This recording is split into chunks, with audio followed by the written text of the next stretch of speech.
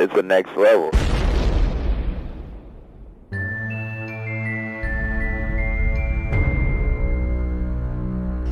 Do you ever fantasize about being killed? Do you ever wonder about all the different ways of dying, violently? I wonder, what would be the most horrible way to die?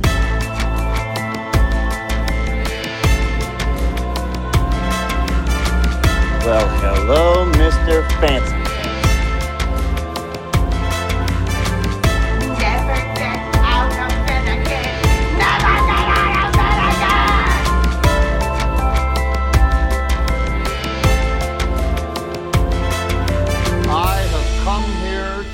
Bubblegum and kick ass, and I'm all out of bubblegum. The following movie contains material that may not be suitable for all viewers. Your discretion is advised. Okay, aside from the fact that I tend to review a lot of older movies, I'm not really the kind of guy that lives in the past. That being said, with regard to last week's episode, there was, let's say, a factoid or two that I may have accidentally left out of the episode that I kind of felt I should include. So, we're going to call this part of the segment, episode 85.5, because there's two little things I want to mention. One, and they're both in reference to David Hayter, who was the star of Guyver 2 Dark Hero. He was, Sean Barker / the Guyver.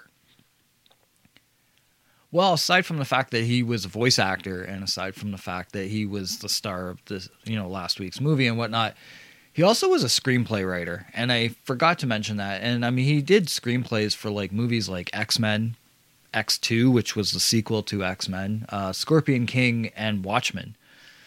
He also, factoid number 2, was one of the producers for the horror film A Christmas Horror Story, the one with William Shatner when he's the radio DJ, and it's the movie that Santa Claus, goes up against Krampus and whatnot. So yeah, for whatever reason, I skimmed past that last week when I was recording the episode, and I kind of wanted to correct that. Not that I'm one that, corrects myself a lot. I know I make errors on this show, and hey, it happens, whatever. I'm not perfect. But that was something when I thought about it, I was like, you know what? Go back, make sure you give him his credit where his credit's due, because those are some pretty key titles, and he helped create them. So it was you know what? This is going to be one of those times where I go back and kind of add something. So now that is out of the way, it is time to welcome you back to another Studio Zero production from the Next Level Network of Podcasts.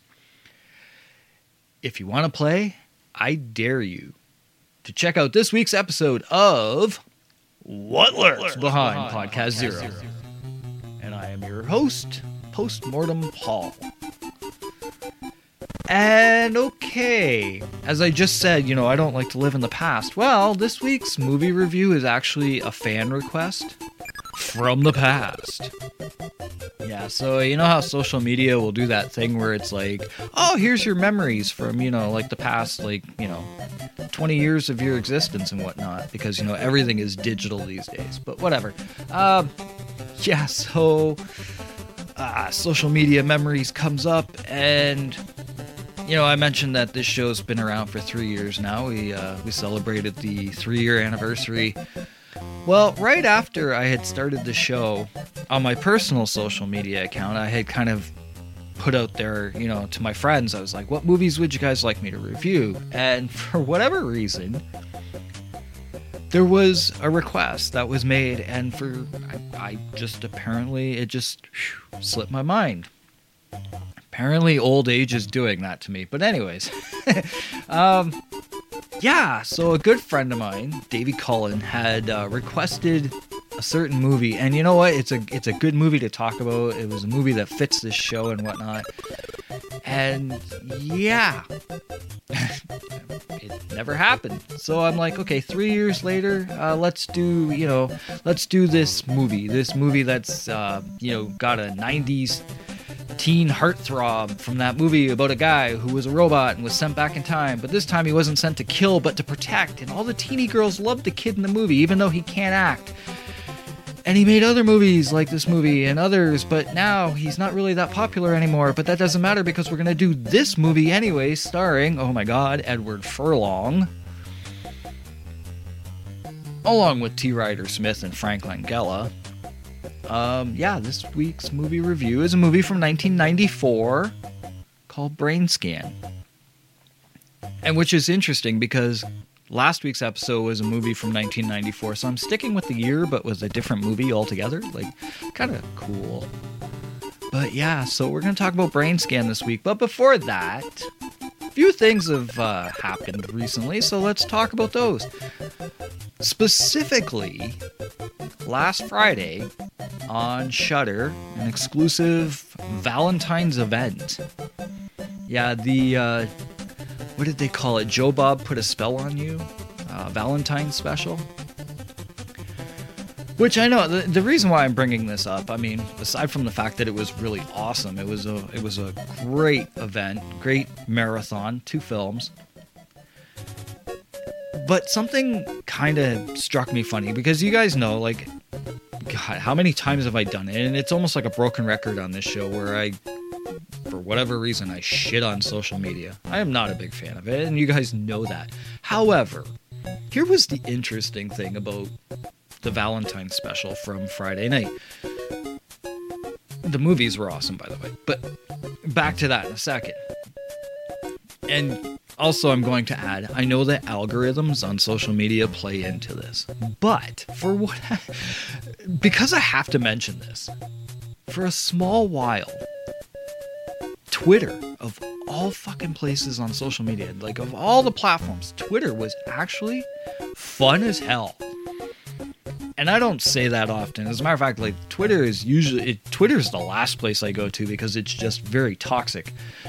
But during the last drive-in Valentine's special, Joe Bob Put a Spell on You, my whole Twitter feed was just filled with nothing but love and fun and admiration and joking and everything for the movies, for the hosts, for the antics, even the special guest.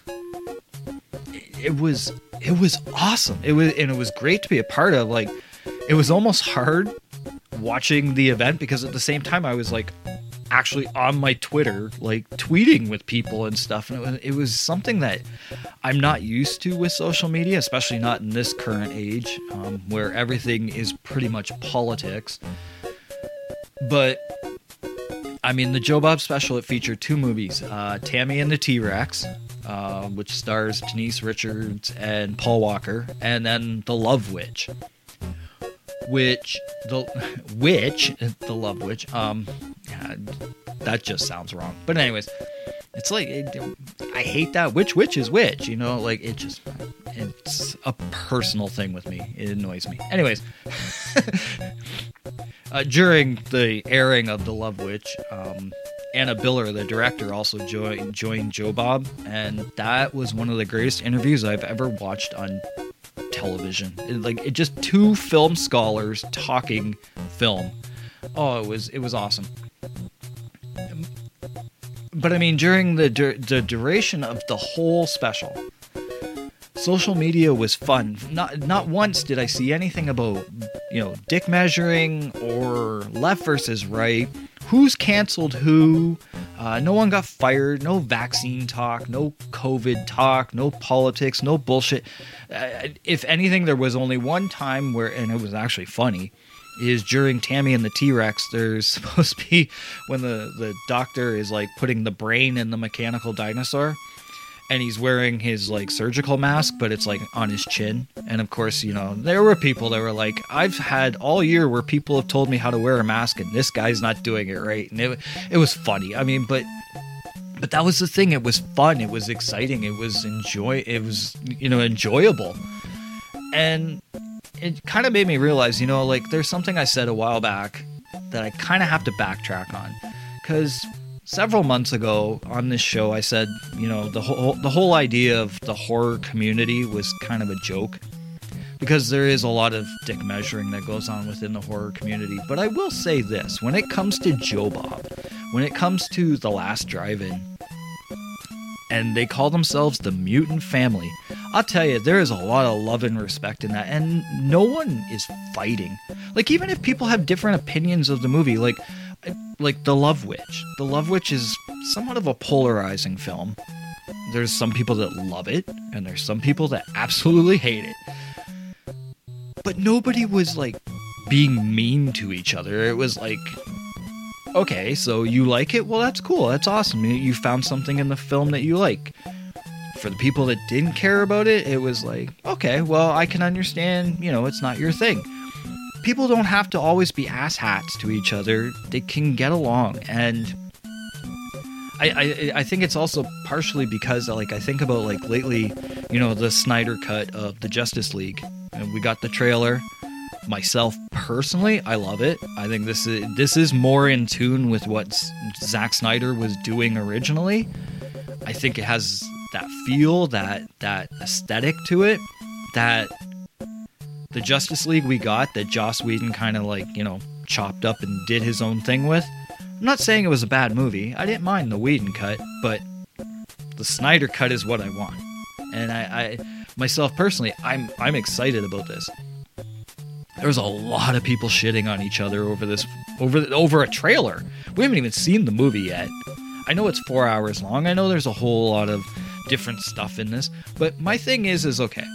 Like, for example, I have friends that did not care for Man of Steel. They didn't care for Batman v Superman. Do you honestly think you were going to like the Justice League? You already don't like the movies that came before it. What would make you think that this would be something that would appeal to you? Yet you see people going online shitting on the movie or shitting on the trailer, and it's like, but why? You already didn't like what was coming out prior to this, so why would you like this? Like, and that's what I noticed was different when dealing with, like, not dealing with, because it was not something I was dealing with. I was enjoying the fuck out of it. But the whole Mutant Family, how they came together online. And a lot of that credit has to go to Darcy the Mail Girl, by the way. Because she's on there, like, talking to as many people as she can while the event's going on, and totally makes it a fun experience. I mean, I even got 2 tweets from her. I was like, yay, Darcy tweeted me. Yeehaw. But, I mean, but that's the thing. Like, it was such a different experience. And I was like, you know what? I have spent so much time on this show crapping on social media. For one time, I'm actually going to say, no, it was fun. And it can be fun. For that little time, that little, 5 hours of Joe Bob, whatever it was, 5.5 hours worth, there was a bit of small hope, that I had inside of me that people can be civil and they can act intelligent and have decent conversations. If even for a short while, not everything has to be, fucking cancel this and cancel that. And I get that that's there and that's a thing and that's something that's going to happen, but there's nothing wrong with having a little bit of fun too, and I really enjoyed the special for that. I mean, as not to mention, like, I loved the movies. The Love Witch I had never seen before, so this was my first time with this movie, and I was like, wow. I love the way this movie looks, and it was a very slow burning movie. It's 2 hours long. Again, kind of like what I said with the Guyver Dark Hero last week. Probably a movie that could have had a few minutes shaved off of it, but I mean, overall, like, I was enjoying it so much that it didn't really bother me, and watching it with Joe Bob and Anna Biller talking really helps. It really helps. And I mean, Tammy and the T-Rex, well, fuck, it was the gore cut at that, so it was awesome. And I mean, during that film, Darcy comes out dressed up in one of those, like, motorized T-Rex suits, like the Velocipaster suit. And that was awesome.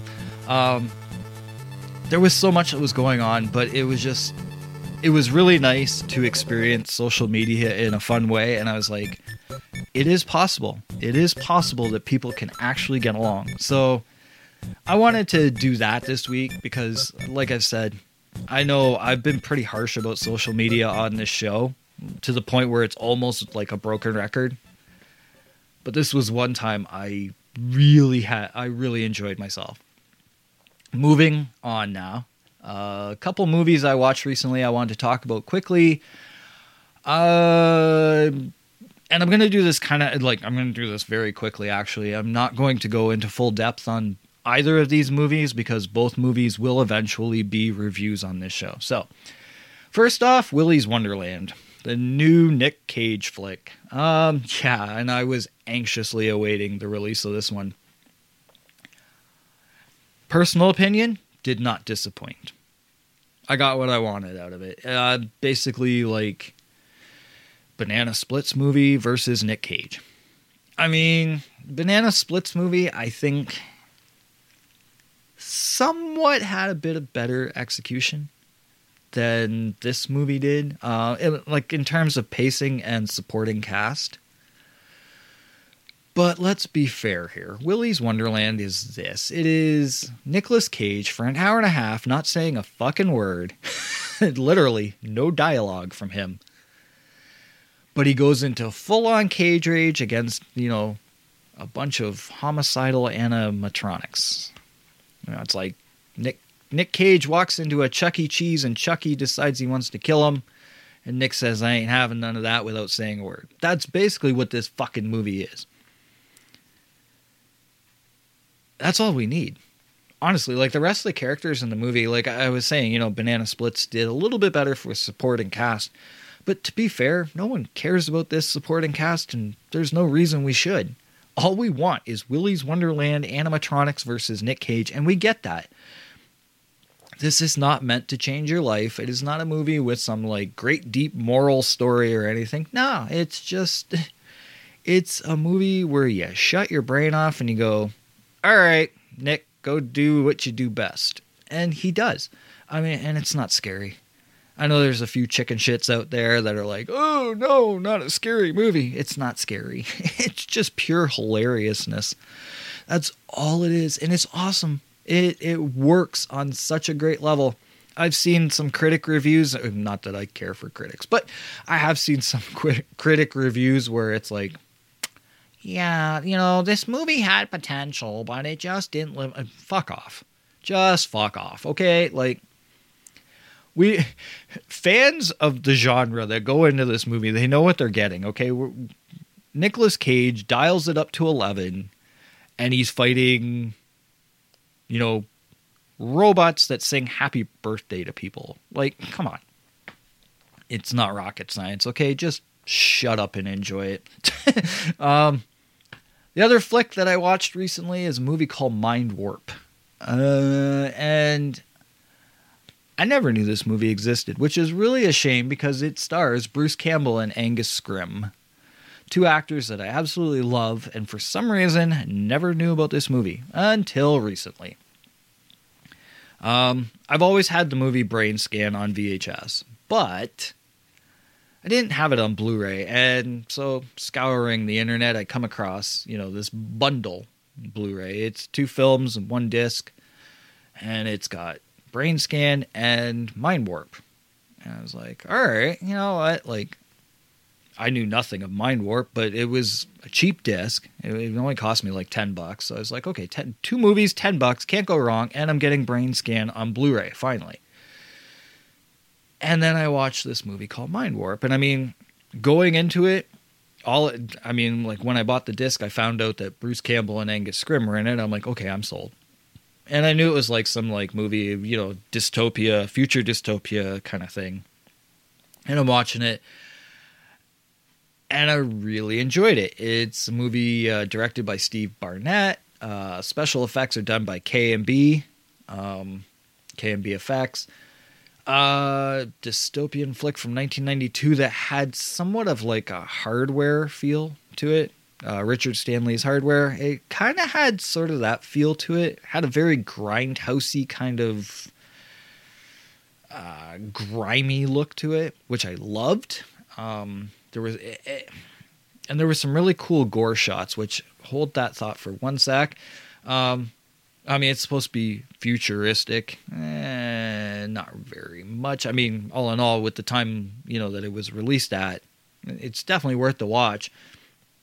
I mentioned the gore shots, and I said, hold that thought for a sec, because just recently, a new movie was announced, The Resonator Miskatonic U, which is another Lovecraft-based film. And I saw the trailer today, and it looks like it'll be a good movie. My problem with it is this whole, let's film using these new high-definition digital cameras. And when I think about Mind Warp was, 35 millimeter film. It's 1992 flick. It's got a grimy look to it, but that's what the grimy, grindhousey kind of look is what really helps practical effects, which this movie, there's some digital stuff in it, but it's very much practical effects. And I'm watching this trailer today for The Resonator Miskatonic U,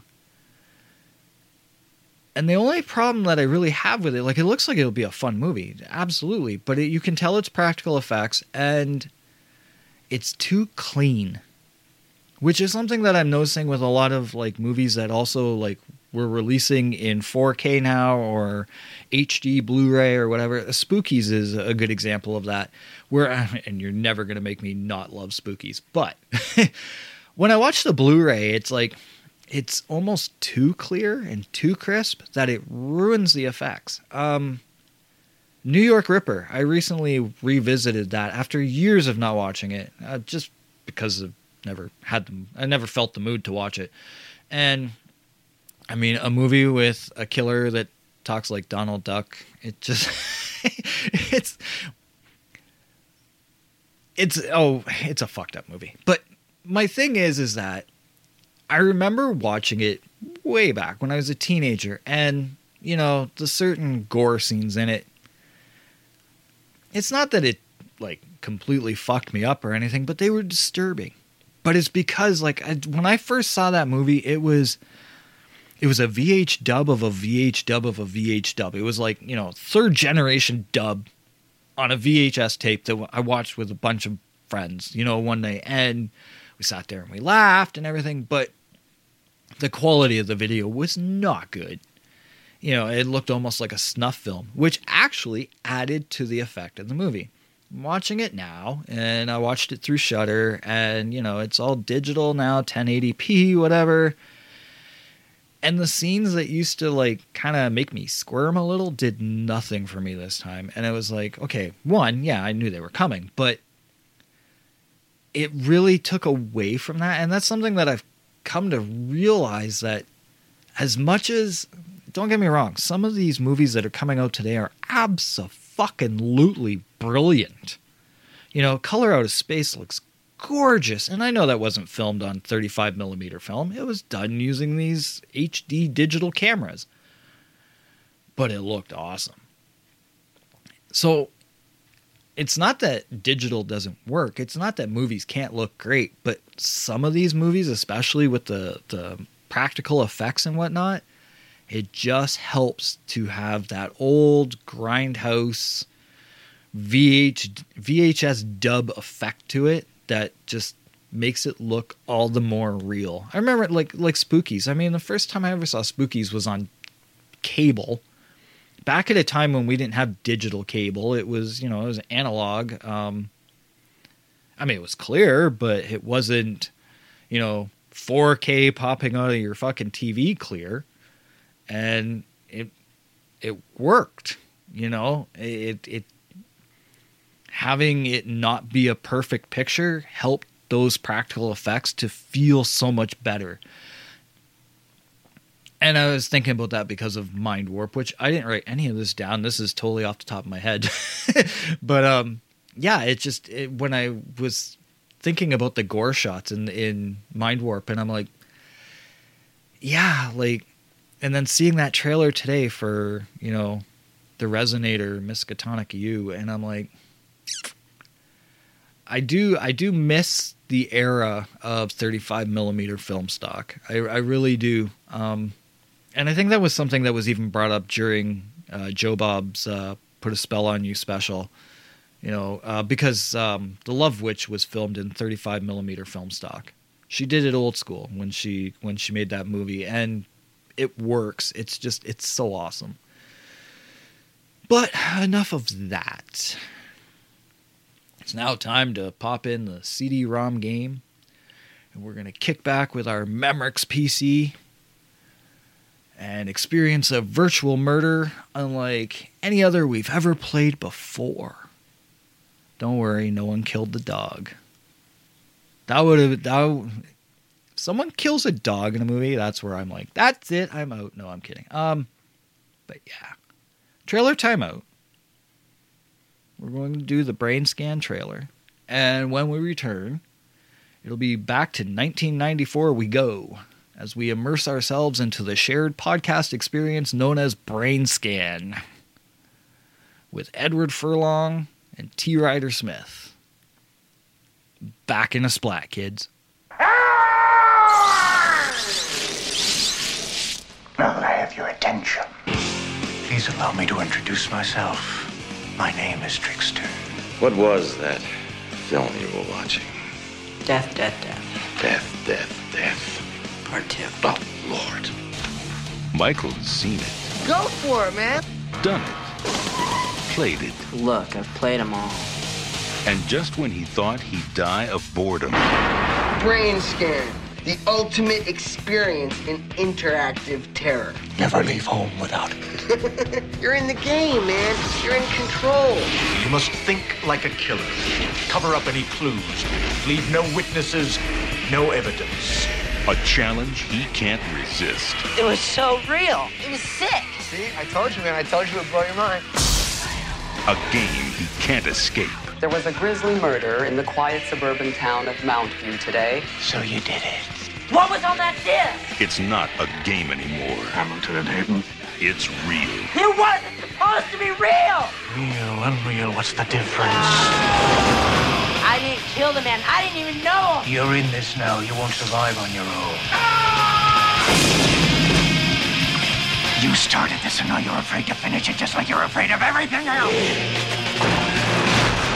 I won't kill her. Shoot her. Wait. The witness has to die. Edward Furlong, Frank Langella, and introducing T. Ryder Smith as the trickster. Brain Scan. I can't wait to see what you do next. It's snowing outside right now, guys. Like, a lot. Wind is blowing all over the place and shit. It's gonna be fun. Because after I record this and upload it, I get to spend half my night shoveling.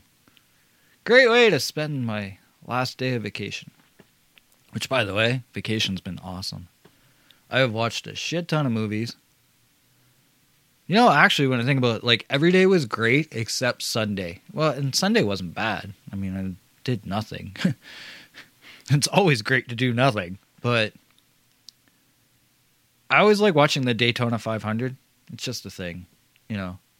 I'm a NASCAR fan, but I'll admit that as the season goes on, I kind of lose interest.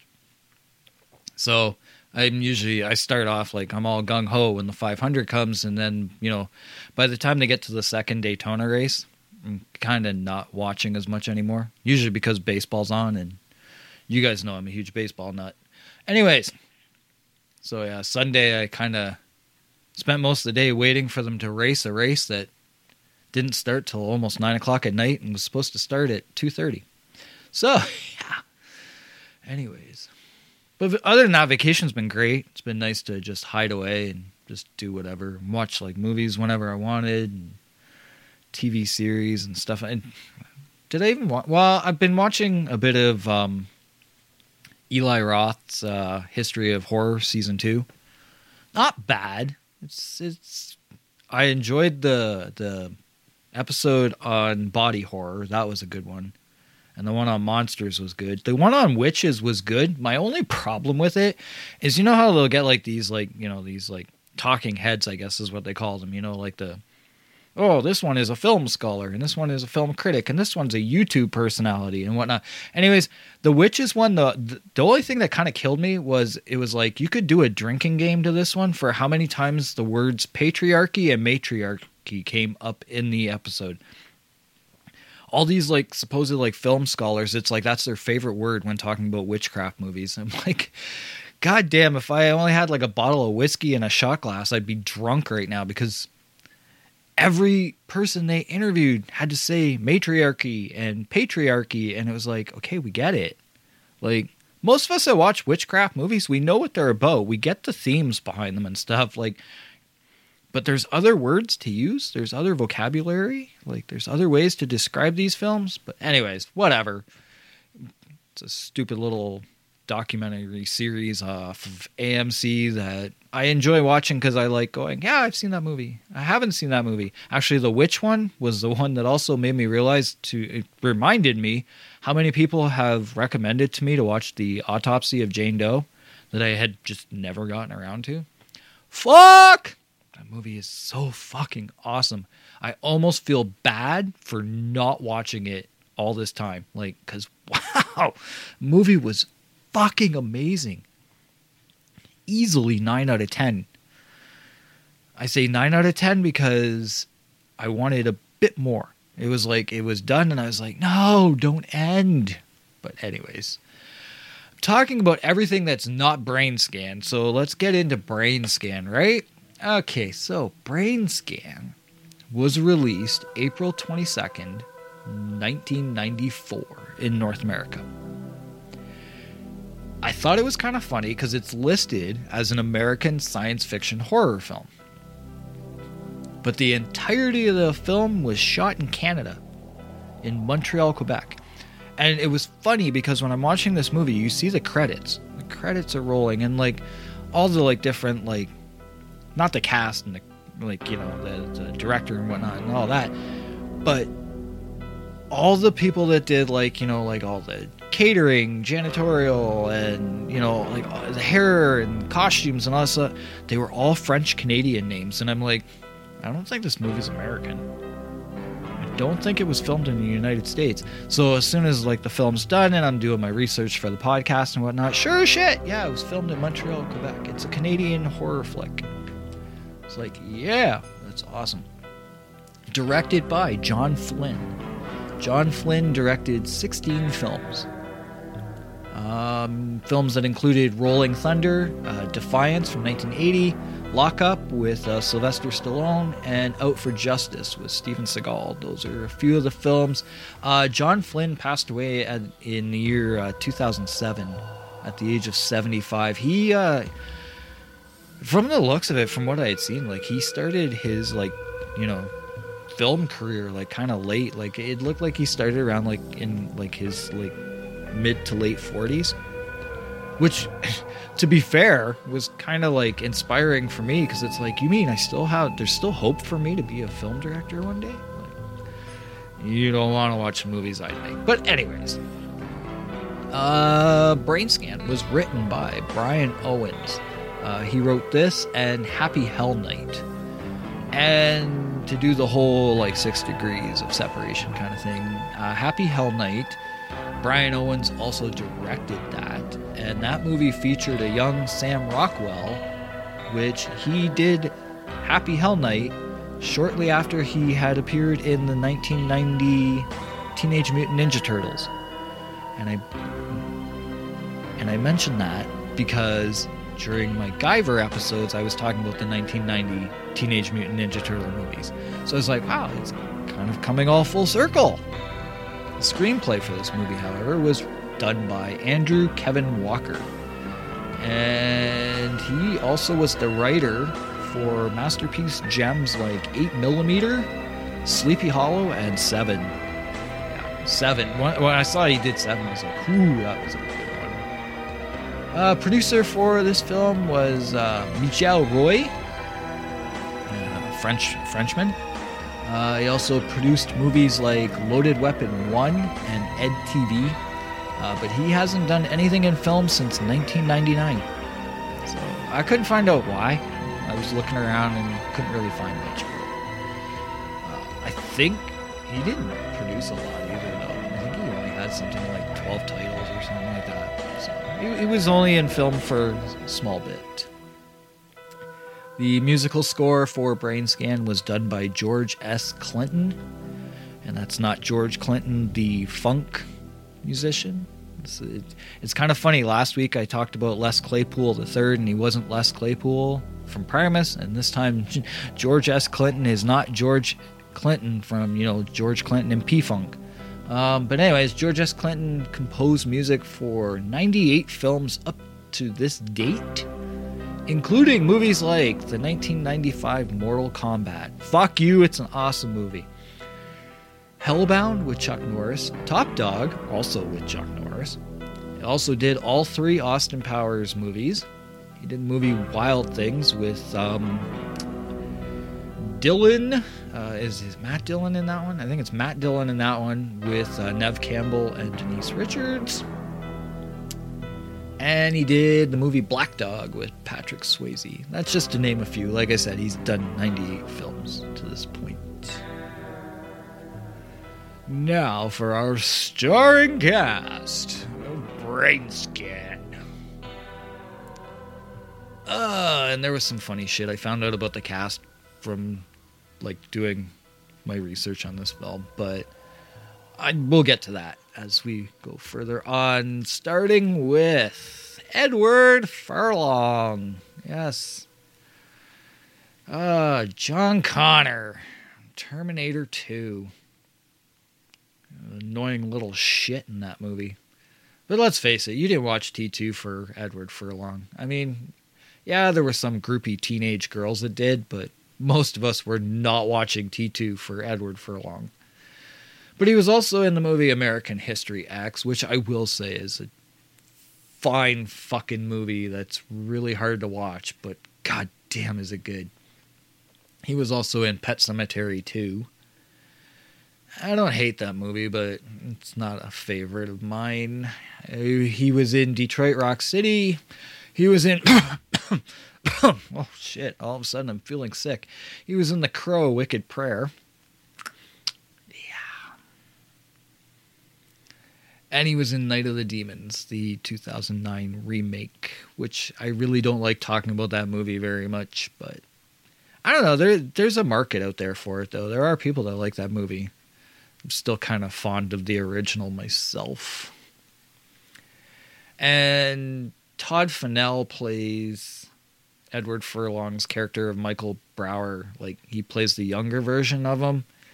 And just quickly, Todd Fennell's done a lot of TV work and uncredited roles, but he's done a lot of voice acting, especially for the Assassin's Creed series of games.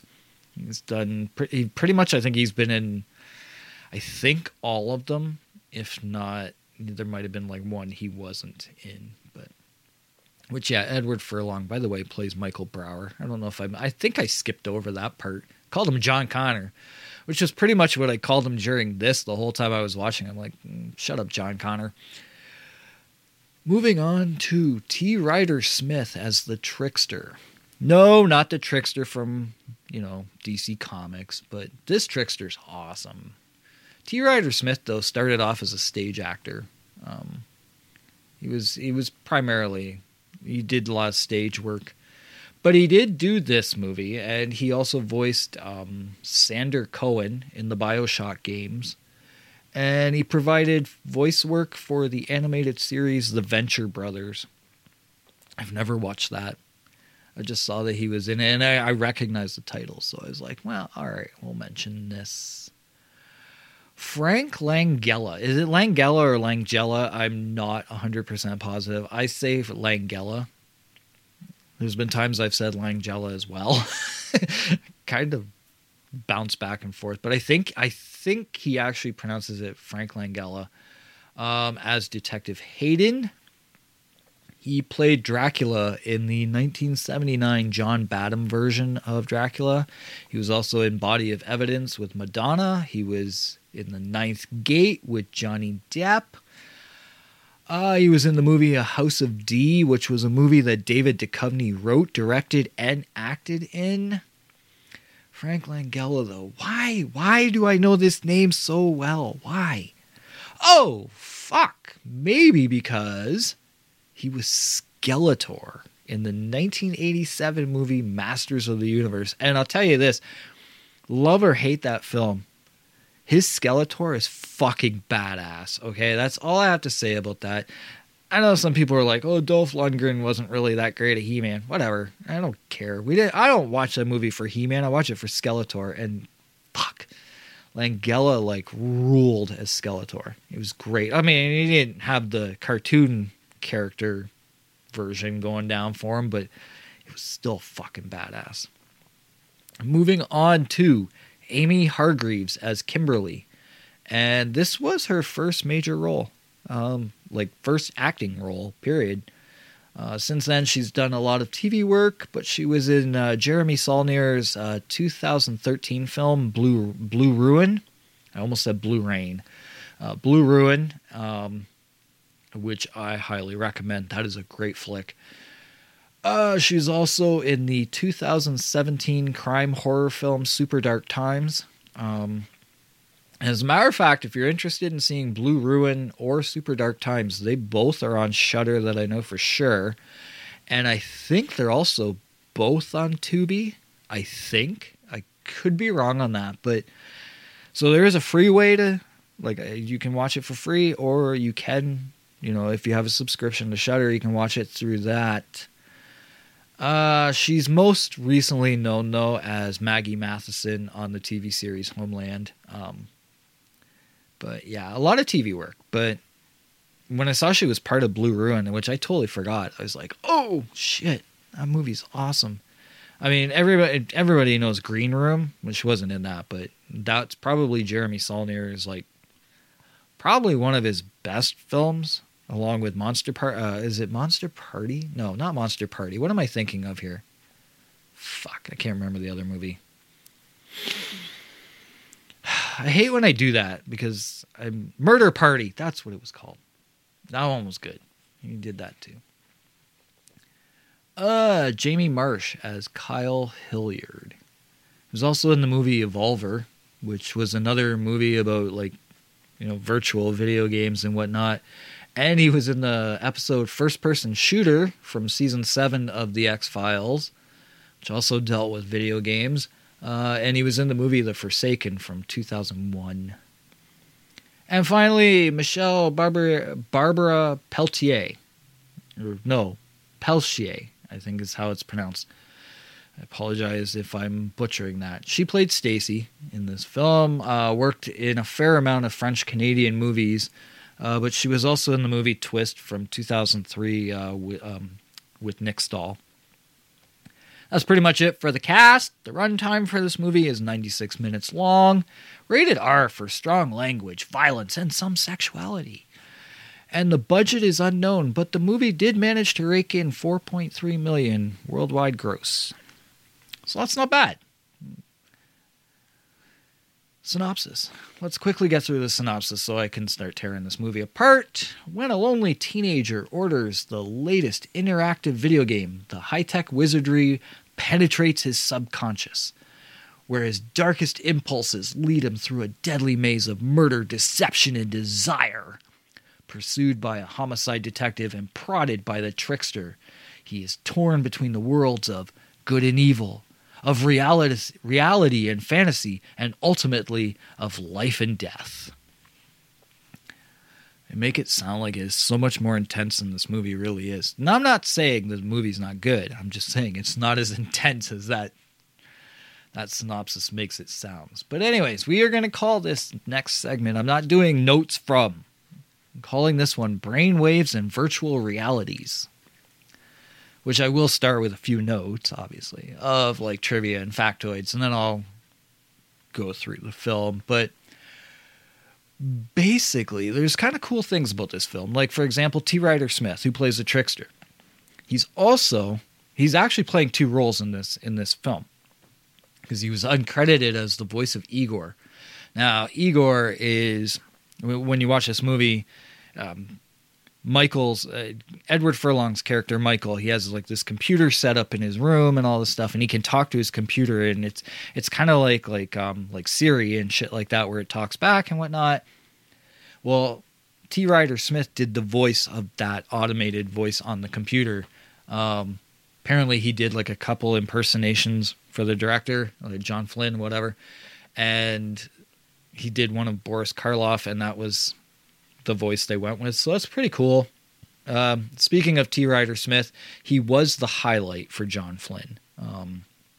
He was definitely the highlight to work with, but it was interesting reading Flynn's comments about Edward Furlong, because Flynn basically said, the main interest for me was the trickster. The trickster was the core of the movie and what attracted me to the script. We found this stage actor, T. Ryder Smith, to play the trickster, and he was extraordinary. Edward Furlong was a 15-year-old kid who couldn't act. You had to slap him awake every morning. I don't want to get into knocking people, but I was not a big Eddie Furlong fan. The part where he says Edward Furlong was a 15-year-old kid who couldn't act, I couldn't help but laugh, because it's like, I cannot disagree with that. And I'm not knocking Edward Furlong. He's done a lot more in his life than I have. So, I mean, it's not like I'm not sitting here like acting like I'm so much better than him. No, I'm not. But it's true. He really can't act. Like, in terms of like Terminator 2, for example, if you want him to come off as a bratty kid, yeah, he does it pretty good, but he can't seem to go much further than that in terms of his acting, at least at that age. And I mean, okay, yeah, 15-year-old kid, whatever, but sometimes you see like these 8-year-olds in these movies, and they're like acting their fucking asses off. Not that I want, I admit that the first time I watched it, it kind of threw me off, but Psycho Goreman, the little girl in that, as obnoxious as her character is, she's fucking acting her ass off and like doing it wonderfully. And it's like, yeah, Eddie Furlong he couldn't act, but oh well, whatever. I mean, the worst part is I watched this movie and his name is Michael Brower in the film, and like I said, like half the time I kept calling him John Connor because it's the only role that I really remember him from, aside from God, I'm feeling sick again. The Crow. It's not a good movie, guys. I watched the bad movies, so you don't have to. Take my word for it. Do not watch The Crow or Wicked Prayer. No. Salvation was better than Wicked Prayer. I like Salvation. It wasn't that bad. City of Angels was better than Wicked Prayer. And that's not saying much, because City of Angels was not really a good Crow movie. I mean, it was alright, but anyways, we'll drop that part now. Let's move on. The kid that played Kyle in this movie, he was actually 27 when he played the role of Kyle. Must be nice to age that gracefully, right? Like, because he seriously looks like he's like 16 years old, and he was 27.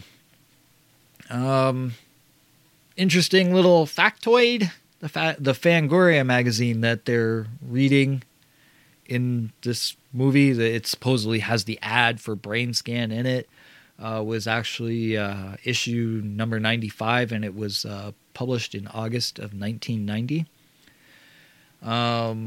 There's also, at one point, there's a magazine that Michael, I was about to call him John Connor again, but Michael is reading, and on the cover of it, it has Arnold Schwarzenegger in The Predator, which I guess was a nod to Arnold Schwarzenegger and Terminator 2, because that's where Edward Furlong basically got his start.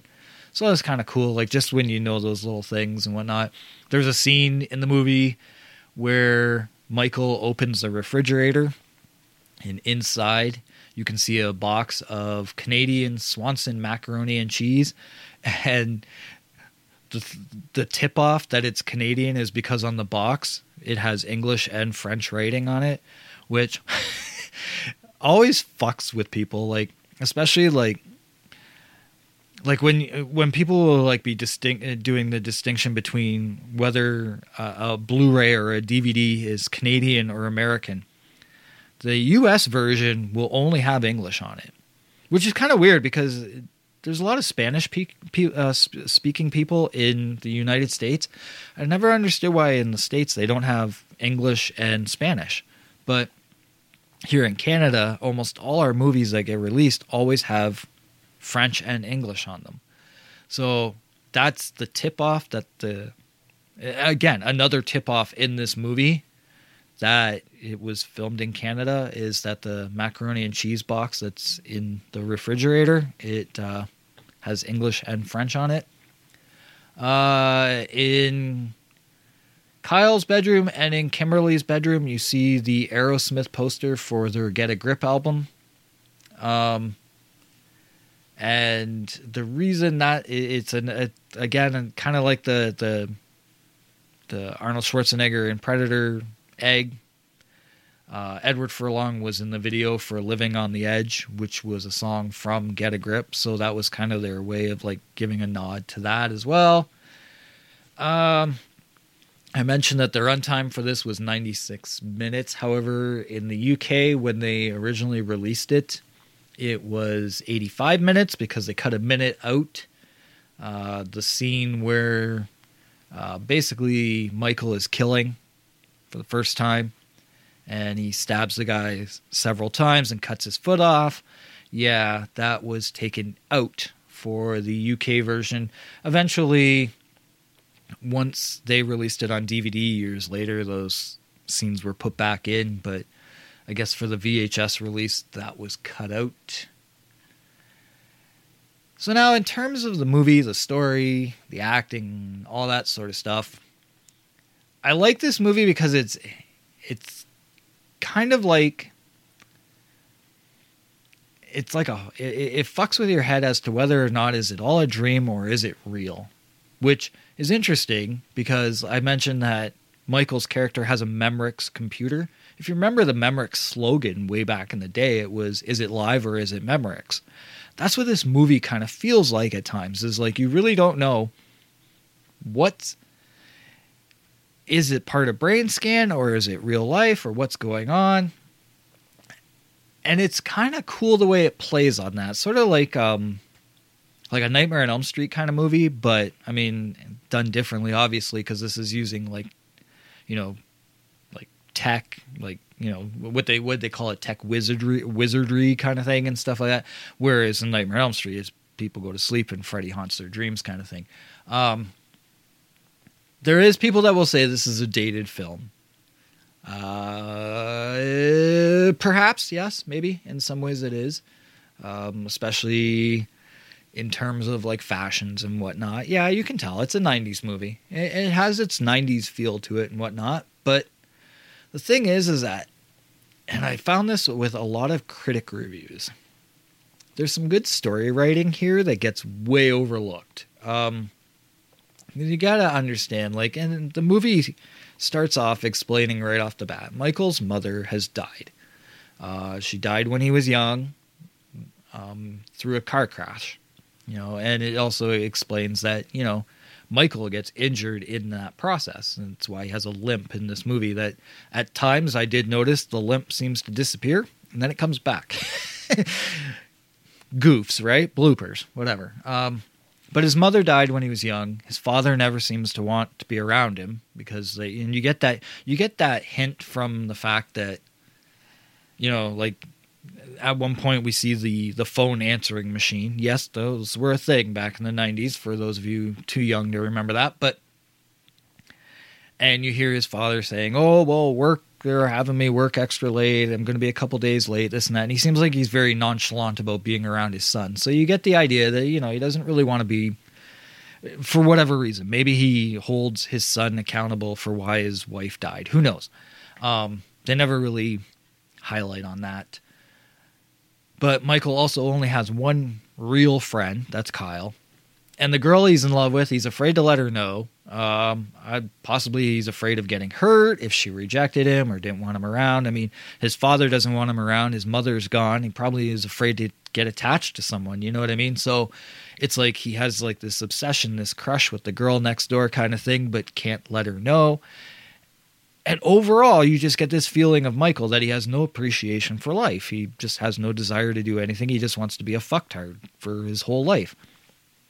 Enter now the brain scan game, which has him in, you know, he, through the game, he enacts out this like serious crime of murder and, you know, cuts off the foot, you know, it's like a trophy kind of thing, whatever.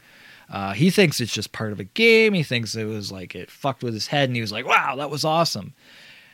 Only to find out that the crime actually happened.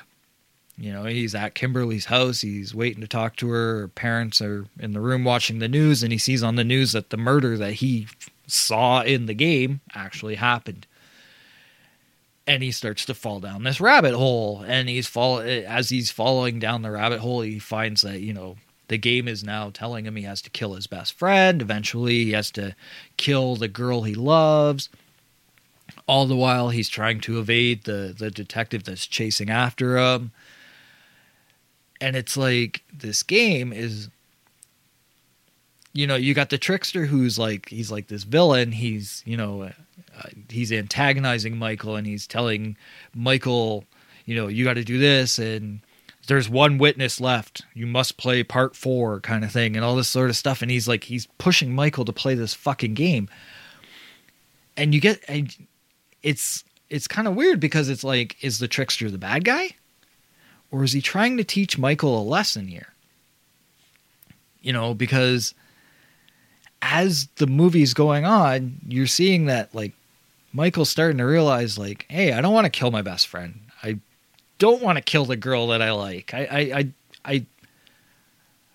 maybe I have been approaching life all wrong. And, you know, and it's kind of like at the same time as he's like I said, he's falling down like the rabbit hole kind of thing.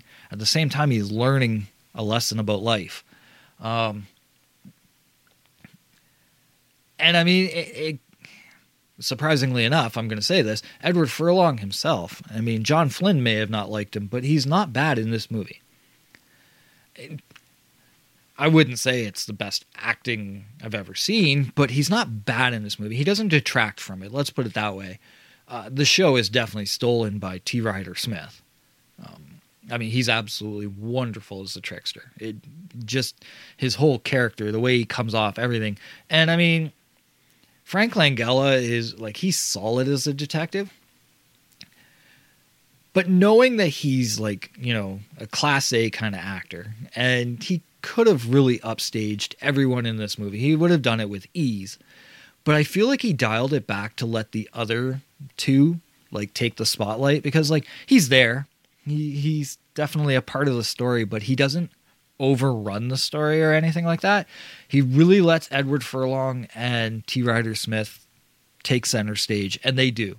They, especially T. Ryder Smith. Like, fuck, he's amazing in this movie. He's a lot of fun, and I don't care if the movie has that dated 90s feel to it or not. You still find yourself just enjoying his performance the whole time he's on the screen.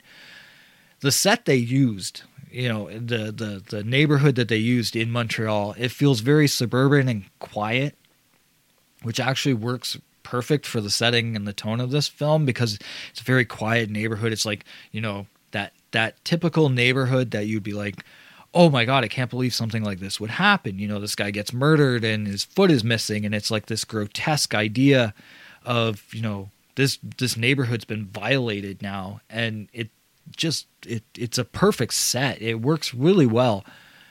The soundtrack is wonderful. And I'm going to say, because I mentioned about Les Claypool III from last episode, this movie actually features a song by Primus. Welcome to this world is the song that's chosen, and it's a scene with the trickster. He's like, don't you have anything good here? And he puts on Primus and he starts dancing to it and stuff. It's kind of cool. But I was just laughing at how like everything is like so tied in with like everything I talked about last week. Okay, so in terms of effects, special effects, not a ton of gore. The scene with the murder and the foot being cut, the foot being cut off and whatnot, that's nice. It's nice and bloody and fun and whatnot. And when we see Michael in the car accident with his mother, they show the injury on his leg, and the gore on that is quite decent. It's pretty solid. The special effects for the internet, especially when he's like going into the game of the brain scan, yeah, that's somewhat dated. I'm not gonna lie. I mean, but then again, like, it's like taking a movie like Last Starfighter. Last Starfighter is a classic film. It is amazing. Sure, the special effects are dated as fuck, but the story is what helps it be okay that it's dated, and that's the same thing with this. And on top of the fact that this is clearly a story of fiction, it's not meant to be real in any way, shape, or form. So no one should really be holding this movie accountable for its shortcomings, like of what we thought online gaming would look like or something like that. You know what I mean? Like, you got to look past that, obviously. It's the message in the movie is what matters most. However, when it came to the critics and the reception of this film, critics clearly didn't get it. I mean, or they just wanted to trash on it for whatever reason. Like, because you take a look at, like, go on Rotten Tomatoes and look at the contrast of the two scores. The critic rating has it at 19% rotten. Can't stand this movie. While the audience score has it at 60% fresh. I think it's, it's a solid flick. Roger Ebert kind of actually surprised me in the fact that he didn't hate the movie, but he could tell he didn't love it either. He basically gave it 2 out of 4 stars. So it's a 50-50 kind of deal with him. In terms of his quotes about the movie, he basically said, Brain Scan is interesting, not so much because of the plot, the murders, and the trickster, as it is because of its portrait of a teenage boy living at one remove from the world. The computer provides him with his interface with reality, so that, in a sense, he is the game. And I'll go a little bit further than that, is to say how Michael really is attached to his computer and his digital life. Is that really far from where we're at now? Like, in that small sense, I almost feel like this movie was speaking ahead of its time, because so many people do live through their computers and their devices and whatnot. And then when it comes time to like actually living in the real world, they don't know how to do it. You know what I mean? And I kind of almost got that from this. This also reminds me of the movie Trick or Treat from 1986, where, again, in Trick or Treat, I call him Skippy, Mark Price's character, Ragman, whatever, is totally addicted to music. And through his love of music and the fact that music is what gets him through life, that's where Sammy Kerr came into play through the music to send Ragman off to do the things he did, kind of thing. In this, you have Michael is addicted to horror and video games, so the trickster comes through the video game to coerce him into doing the shit he does. So, it in terms of like, is this a story that's been done before? Somewhat, obviously. But I found that, especially in terms of the technological part of it, like, the idea of technology being like the extension of oneself, it's like, that's kind of the world we're living in today. This movie was kind of speaking ahead of its time, which at the time critics didn't get. Daniel Barnes, another critic, basically said that Brain Scan offers a grab bag of intriguing ideas, but the pieces never fit together. Even without the clumsy execution, though, no film could surmount Furlong's complete lack of charisma, energy, talent, and screen presence. I'm going to say, just to further my point a little bit about what I was saying in terms of technology being the extension of oneself, I think, and God, I'm actually giving Furlong some credit here, but I think Michael's character, sure, he lacks charisma and he lacks energy, but that's because he does it through the computers, in a way. That said, again, there are times when he's very cringeworthy, but T. Ryder Smith basically saves this movie from being worse than it could have been. On IMDb, the movie stands at a 6.1 out of 10, with 6 and 7 both being the most common voted rankings. The podcast 0 rating is as follows. No, the movie is not a perfect movie. I'm going to start off by saying that, but the pacing is great. It doesn't leave much time for the audience to become bored. No, it doesn't. Like, it's one of those movies where it's like point for point for point, beat for beat for beat. There's no time that really lags. It moves quickly. While most critics seem to really dislike Edward Furlong in this movie, I've already said it, it's not much of a detracting element. He's not great, but then again, he never was a great actor to begin with, so whatever. But he does what he needs to do in this movie, and that's all that needs to happen. The show itself is stolen by T. Ryder Smith, who is a combination. And I didn't highlight this before. I'm going to highlight it now. Whatever characters you can think of. Take of mixtures of characters, like Alice Cooper mixed with Mick Jagger, or Howie Mandel if he was in the role of Suicide from Return of the Living Dead. Pee Wee Herman and David Bowie having a child that comes out like Tommy Lee Jones' Two-Face in Batman Forever. Like, he's that kind of bizarre, and it works. He really is the reason that you watch this movie. Along with the storyline is solid. In some ways can be very relatable, especially in terms of like the addiction to technology, learning the finer things in life, to love the people that are in your life and whatnot. And that's the thing, the overall ending message of valuing the important things in life is an honest and humbling quality that clearly flies over a lot of critics' heads in this film. And it shouldn't have. It really shouldn't. The small amount of gore we get is pleasing. Sadly, we don't get a lot of it, but what's there is there, and it is great. During the 90s, there was... and I mean, I guess you could say this of all eras and all types of horror, but there was a lot of copycats in the 90s. This story seemed like at the time it was released, it was sort of like it was in a world all its own, which I think has helped for it to stand the test of time. And it's now a cult classic. You look online, you read comments from different fans, and it's like, this is a movie that is a favorite of theirs. My friend Davey, who requested this is one of his favorite movies. Like, I mean, it stood the test of time. We all remember watching it in our teens or early 20s, those of us who saw it back in the 90s. I mean, myself personally, I have it on VHS and Blu-ray. I love this. I love this movie. It's a great movie. It's not perfect, but it's solid. And it's solid enough to warrant a 7 out of 10 rating from me. I give it easily a 7 out of 10. I wouldn't go much higher than that. There's some qualities about it that,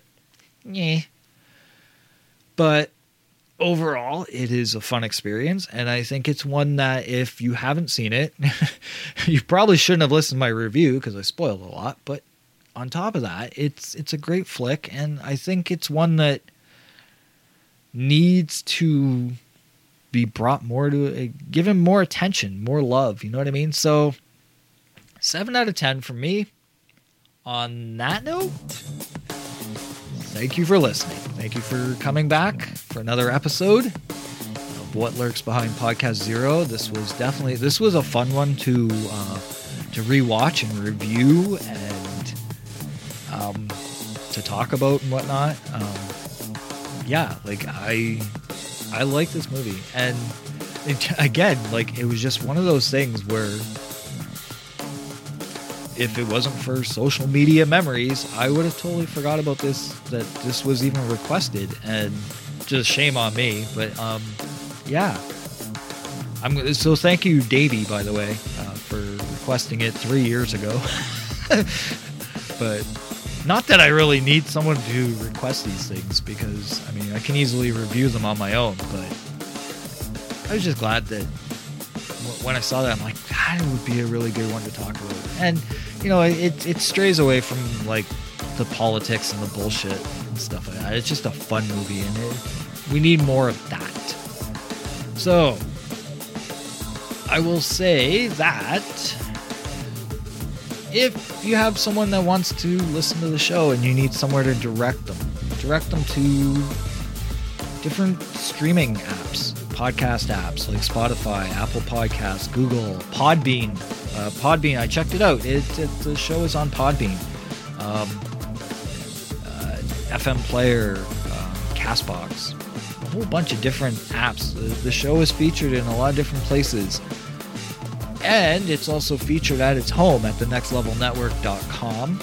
Nextlevelnetwork.com/podcast0 is the home of the show. Also, whatlurksbehindpodcast0.com. On social media, you can find the show at facebook.com/whatlurksbehindpodcast0. It's also on Instagram at whatlurksbehindpodcast0 and on Twitter at WLBpodcast0. And like I said, Twitter, not gonna lie, this past Friday was actually a lot of fun to interact and be a part of, so I'm gonna keep it for a while. Let's put it that way. Lurker's recommendation. I am going to say this now. Watch Willy's Wonderland. I think you guys will love it. Go into it realizing you're gonna get what you get, okay? It's Nicolas Cage up against animatronic like puppets. Okay, that's what the movie is. Don't go looking for like, you know, some like life-altering message or anything like that. And ignore the critics. Sometimes I'm not gonna lie, critics sometimes are good. I don't want to say they're always bad, but sometimes it's like, stop sniffing your own fucking farts, guys. Like, just watch a movie and enjoy it or don't enjoy it. Jeez. Move on. Closing track, I'm going with Primus. I might as well do that. I think it's only fitting for the show. And episode 87. I am toying with 2 movies right now that I want to review. So, we'll see what happens with that. I'm not going to announce them yet. Keep an eye on the social media pages, though, the accounts, because I've been, at times, dropping hints on there. Like, Brain Scan was actually hinted at earlier in the week. For those of you who might have paid attention, saw that I posted the VHS box art on there and whatnot. Sometimes I'll do that when I've got my movie figured out. I'll just start posting a few things about it without actually talking about it. So, episode 87. It's between 2. I'm debating on 2 right now. Plus, I have a few fan requests that are more recent. I'm not making them wait 3 years for it, but I'll probably get into that soon. So, anyways, thank you for tuning in. I'm going to close out with Primus. And yeah, this was a lot of fun, guys. So thanks for tuning in. And on that note, it's a cut.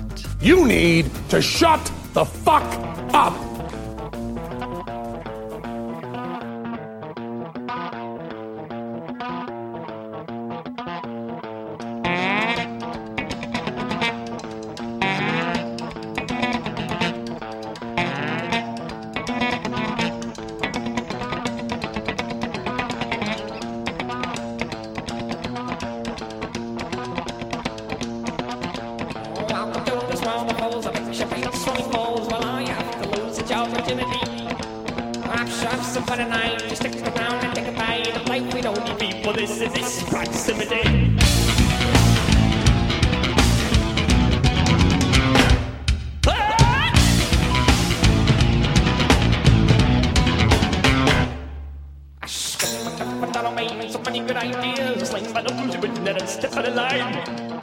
But if I had my way tonight, and just a slur, I think I might have turned the sour wine to grapes of wine, grapes of wine. Welcome to this world.